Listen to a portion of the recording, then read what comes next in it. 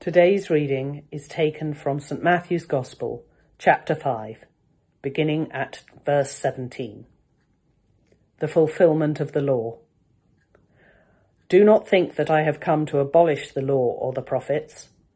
I have not come to abolish them, but to fulfill them.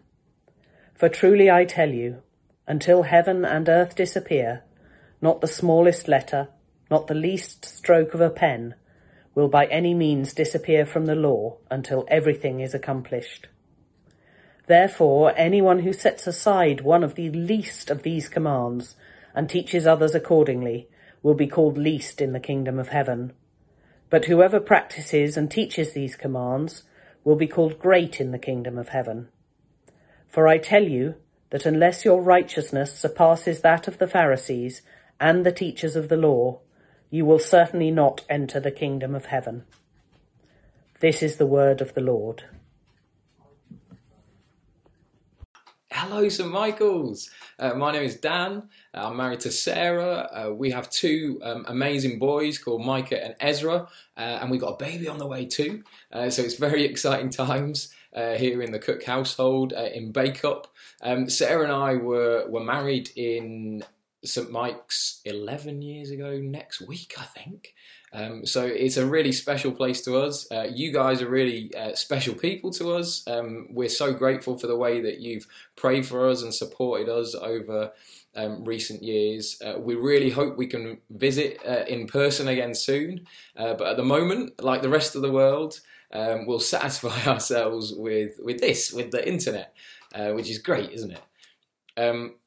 And also, I thought I'd preach in front of a picture of the London Underground, just so you didn't get too disorientated by a northerner talking to you. I'm really excited that you are looking at the Sermon on the Mount through the summer. It's 3 chapters of just absolute gold, isn't it? It's the longest continuous teaching by Jesus in the Bible. And it's just such a joy to get stuck into his words. To remember that as well as being creator and redeemer of all things, as well as being the author of life and the conqueror of death, as well as being our saviour and our closest friend, as well as all that, Jesus is also the greatest teacher the world has ever known. He is brilliant beyond compare.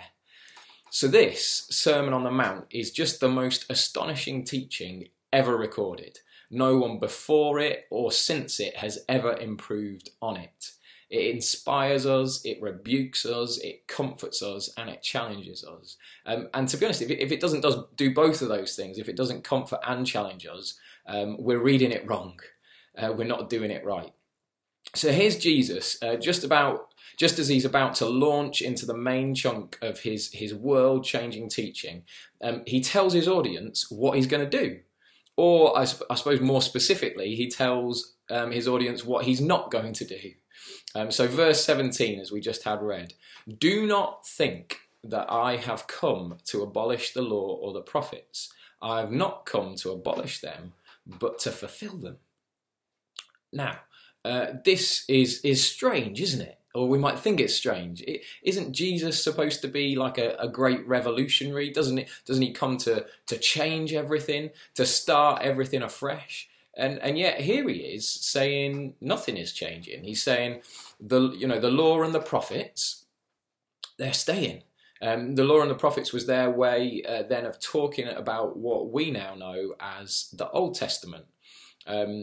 Perhaps we might say, well, the Old Testament is great for Sunday school lessons, but that's kind of it, isn't it? Isn't it all about the New Testament now? We're New Testament, New Covenant people, aren't we? The old has gone, the new has come.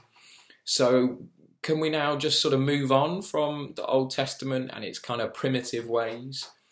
Well, no, it would seem. Jesus says no. Do not think that I have come to abolish the law or the prophets. I have not come to abolish them, but to fulfill them. Fulfill them. What does that mean? It's an interesting question, right? Well, perhaps there's a few ways to answer that. First, there's the prophetic. And Matthew is full of this. he references the ways that Jesus fulfilled Old Testament prophecies all through his book. For instance, right at the beginning, chapter 1, verse 22-23, we read, "All this took place to fulfill what the Lord had said through the prophet. The virgin will conceive and give birth to a son, and they will call him Emmanuel," which means God with us. So Matthew, he lifts that straight from the famous Jewish prophet Isaiah, and he applies it to this Jewish carpenter and rabbi Jesus. And if you go through the New Testament, there are over 300 of these sort of fulfillments throughout the Bible. In fact, I read the other day that there are only 12 chapters in the New Testament that do not mention the Old Testament. Crazy, eh? Some of all this fulfillment that Jesus does of prophecy, you might think, oh, that could be a coincidence or some kind of clever manipulation. But how about arranging where you die, or perhaps even trickier, arranging where you're born? Like, you can't do that, can you? Not so easy. You see, there's no one like Jesus who fulfills prophecies in these ways. Only him. So that's the prophets, that's fulfilling the prophets. But what about the law? In what sense might we say that Jesus fulfills the law? Well, let's remember that Jesus spoke these words 2,000 years ago to Israel, to whom the law had been given by Moses, on a similar mountain to the one Jesus spoke on now, by the way.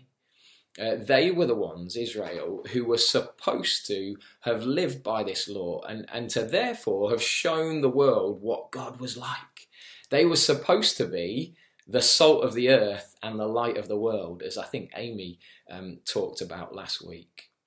Israel had been blessed by God, and so the idea was that Israel would then be a blessing to the world.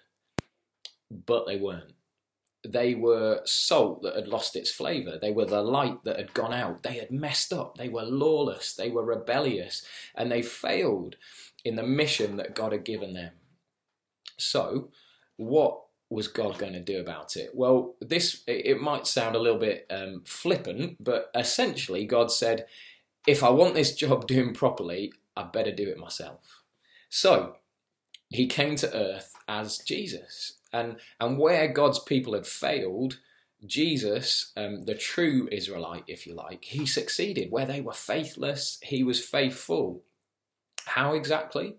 Well, ultimately, remarkably, it was he who became that city on a hill that cannot be hidden, because the light of the world hung on a cross on the hill of Calvary, and he was the new Israel. He was the blessing the world needs. He was doing what they could not do. And therefore, we see that he is the fulfillment of the law and the prophets, that he sets a pattern then for his people that include us to follow, that does not reject the Old Testament law, but it builds on it. Tom Wright has said that in the Sermon on the Mount, Jesus is painting a picture, not of a standard you have to meet to get into the kingdom, but of the way of life that characterizes the kingdom. Now, I don't know about you, but in recent months, I've found myself reflecting on my way of life, the pressure, the trauma, if you like, of the COVID-19 pandemic. It's kind of revealed many of our priorities, hasn't it? Maybe you've found yourself concerned by what you've found. I don't know. I know I've realised I'm not actually as patient a parent as I thought I was. I don't know what your discovery might have been, but whatever it is, of course God wants to reach out to us and he wants to say, fear not, I've not given up on you.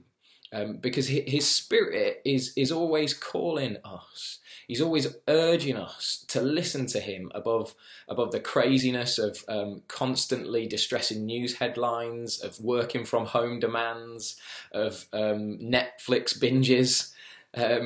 What do we find if we can tune into him above all that noise? Well, we find that he the Spirit of God is always constantly pointing us to Jesus. He's calling us to adore him, to worship him, to fix our eyes on him and him alone. And if that's the vision, if you like, the big picture, then the Sermon on the Mount we could think of as giving us the detailed plan of how we get there, the roadmap of what it's going to look like in practice to have a heart that is totally devoted to God. And it's going to cause us to ask ourselves some pretty uncomfortable questions at times. Are we fulfilled by the one who is the fulfillment? Or do our hearts lean elsewhere? The pressure of coronavirus has laid bare where our priorities are. But hopefully, maybe that can also mean it can act as a powerful corrective. You know, that old thing of you don't know Jesus is all you need until Jesus is all you have. Do we hear that this morning? Do we hear that Jesus is all you need? That success in your career is not what you need? That a nice holiday is not what you need? That a nice house and some money is not what you need? That the right school for your kids is not what you need? You need Jesus and him alone. And in what follows of the rest of the Sermon on the Mount from chapter 5 verse 20 onwards to the end of chapter 7, we see that being fulfilled in Jesus rather than in ourselves, it sets us free from ourselves in this most beautiful way. I don't want to look back in 5, 10, 20 years and realise that my coronavirus coping mechanism was more of me and less of God. And I don't think that's what you want either. You know, to look back and to realise that we're still as wedded to overwork and to the pursuit of worldly success as ever, that we Zoomed just as much or more even than we were ever in the office, that to be honest, we look no different than the rest of the world. Is that going to be the limit of our ambition in this time? If it is, then I reckon we might want to suggest that we're not actually being ambitious enough, that we are playing it too small, that we've allowed ourselves to believe that contentment is found in putting ourselves first, when in fact it's the exact opposite. Martin Luther had this amazing definition of sin, of being curved in on yourself. Navel gazing, as my dad calls it. Me, me, me. When Jesus, in the Sermon on the Mount, if you like, he's calling us to lift our eyes up, to see that our help, it doesn't come from ourselves, but it comes from the maker of heaven and earth. To put it bluntly, do you really think that you've got a better plan than he does? Because surely we will need his help, especially when we move on and we read him saying this in verse 20. For I tell you that unless your righteousness surpasses that of the Pharisees and the teachers of the law, you will certainly not enter the kingdom of heaven. Whew. Thanks, Jesus. This isn't exactly getting easier, is it? Surely we can't surpass the righteousness of the Pharisees. That's impossible. They were like righteousness ninjas. They were real pros. They took righteousness really seriously. So seriously that they specified 11 parts of the bread making process, apparently, that were not going to be permitted on the Sabbath. And Jesus, you might have read elsewhere in the Gospels, he talks about how they tithed herbs. Now, I don't know about you, but my self-discipline, it barely survives the Krispy Kreme stand in Tesco, let alone Pharisee standards. We have no chance of beating Pharisee standards, but I don't think that is Jesus's point. Because what if the righteousness that we are called to in the kingdom of God is different to the one that the Pharisees subscribe to? What if, as Jesus said, it's not about looking good on the outside, because that's what the Pharisees were experts in. They were experts in religious posturing, of being thought of as impressive or important by their grand public gestures. You know, perhaps we might fall into that trap when we think, oh, we'll just do a little humble brag on Facebook, or throw in a little public donation on Just Giving, or do a long wordy prayer in Zoom church, or that ostentatious strategic kind of show of grace in the workplace that gets you well thought of. What if the righteousness that Jesus is talking about flows naturally from a godly heart, that it bubbles up from within, that it's quiet and poor in spirit and not self-seeking? What if it leads you to give away a coat if you have two, as Jesus is going to command us to do later on in chapter 5? What if it causes you not to try and win an argument so that you look good, but to hold your tongue? What if it means giving someone else an opportunity that you love? What if it means being kind to your enemies, or loving them even? Who's an enemy for you? Is it the person on the other side of a political divide? Person on the other side of the aisle in church, maybe? Maybe it's someone you feel is a freeloader on the benefit system, when you kind of feel that you've earned your way in life. Maybe it's an illegal immigrant. Maybe it's the government. I don't know. What does loving someone who is an enemy to you look like? Probably looks costly. But we should be under no illusions, because making Jesus your all will cost us.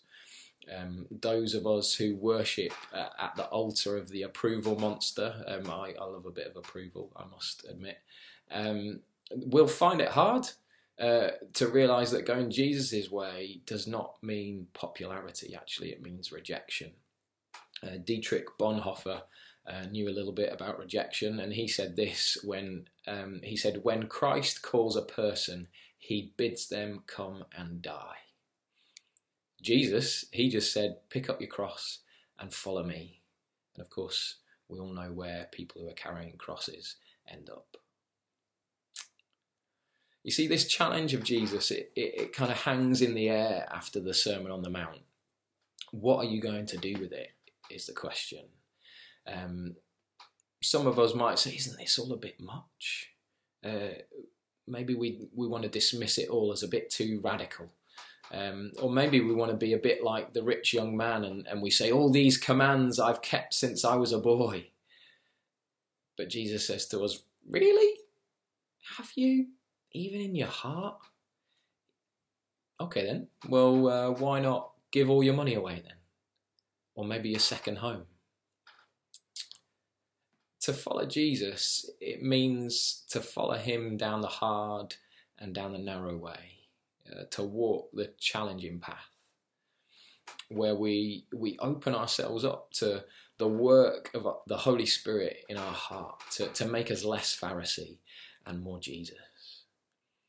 Where we learn that our motivation is not going to be self-seeking, but a response of love to our Father who loved us and cared for us first, before the foundation of the world even.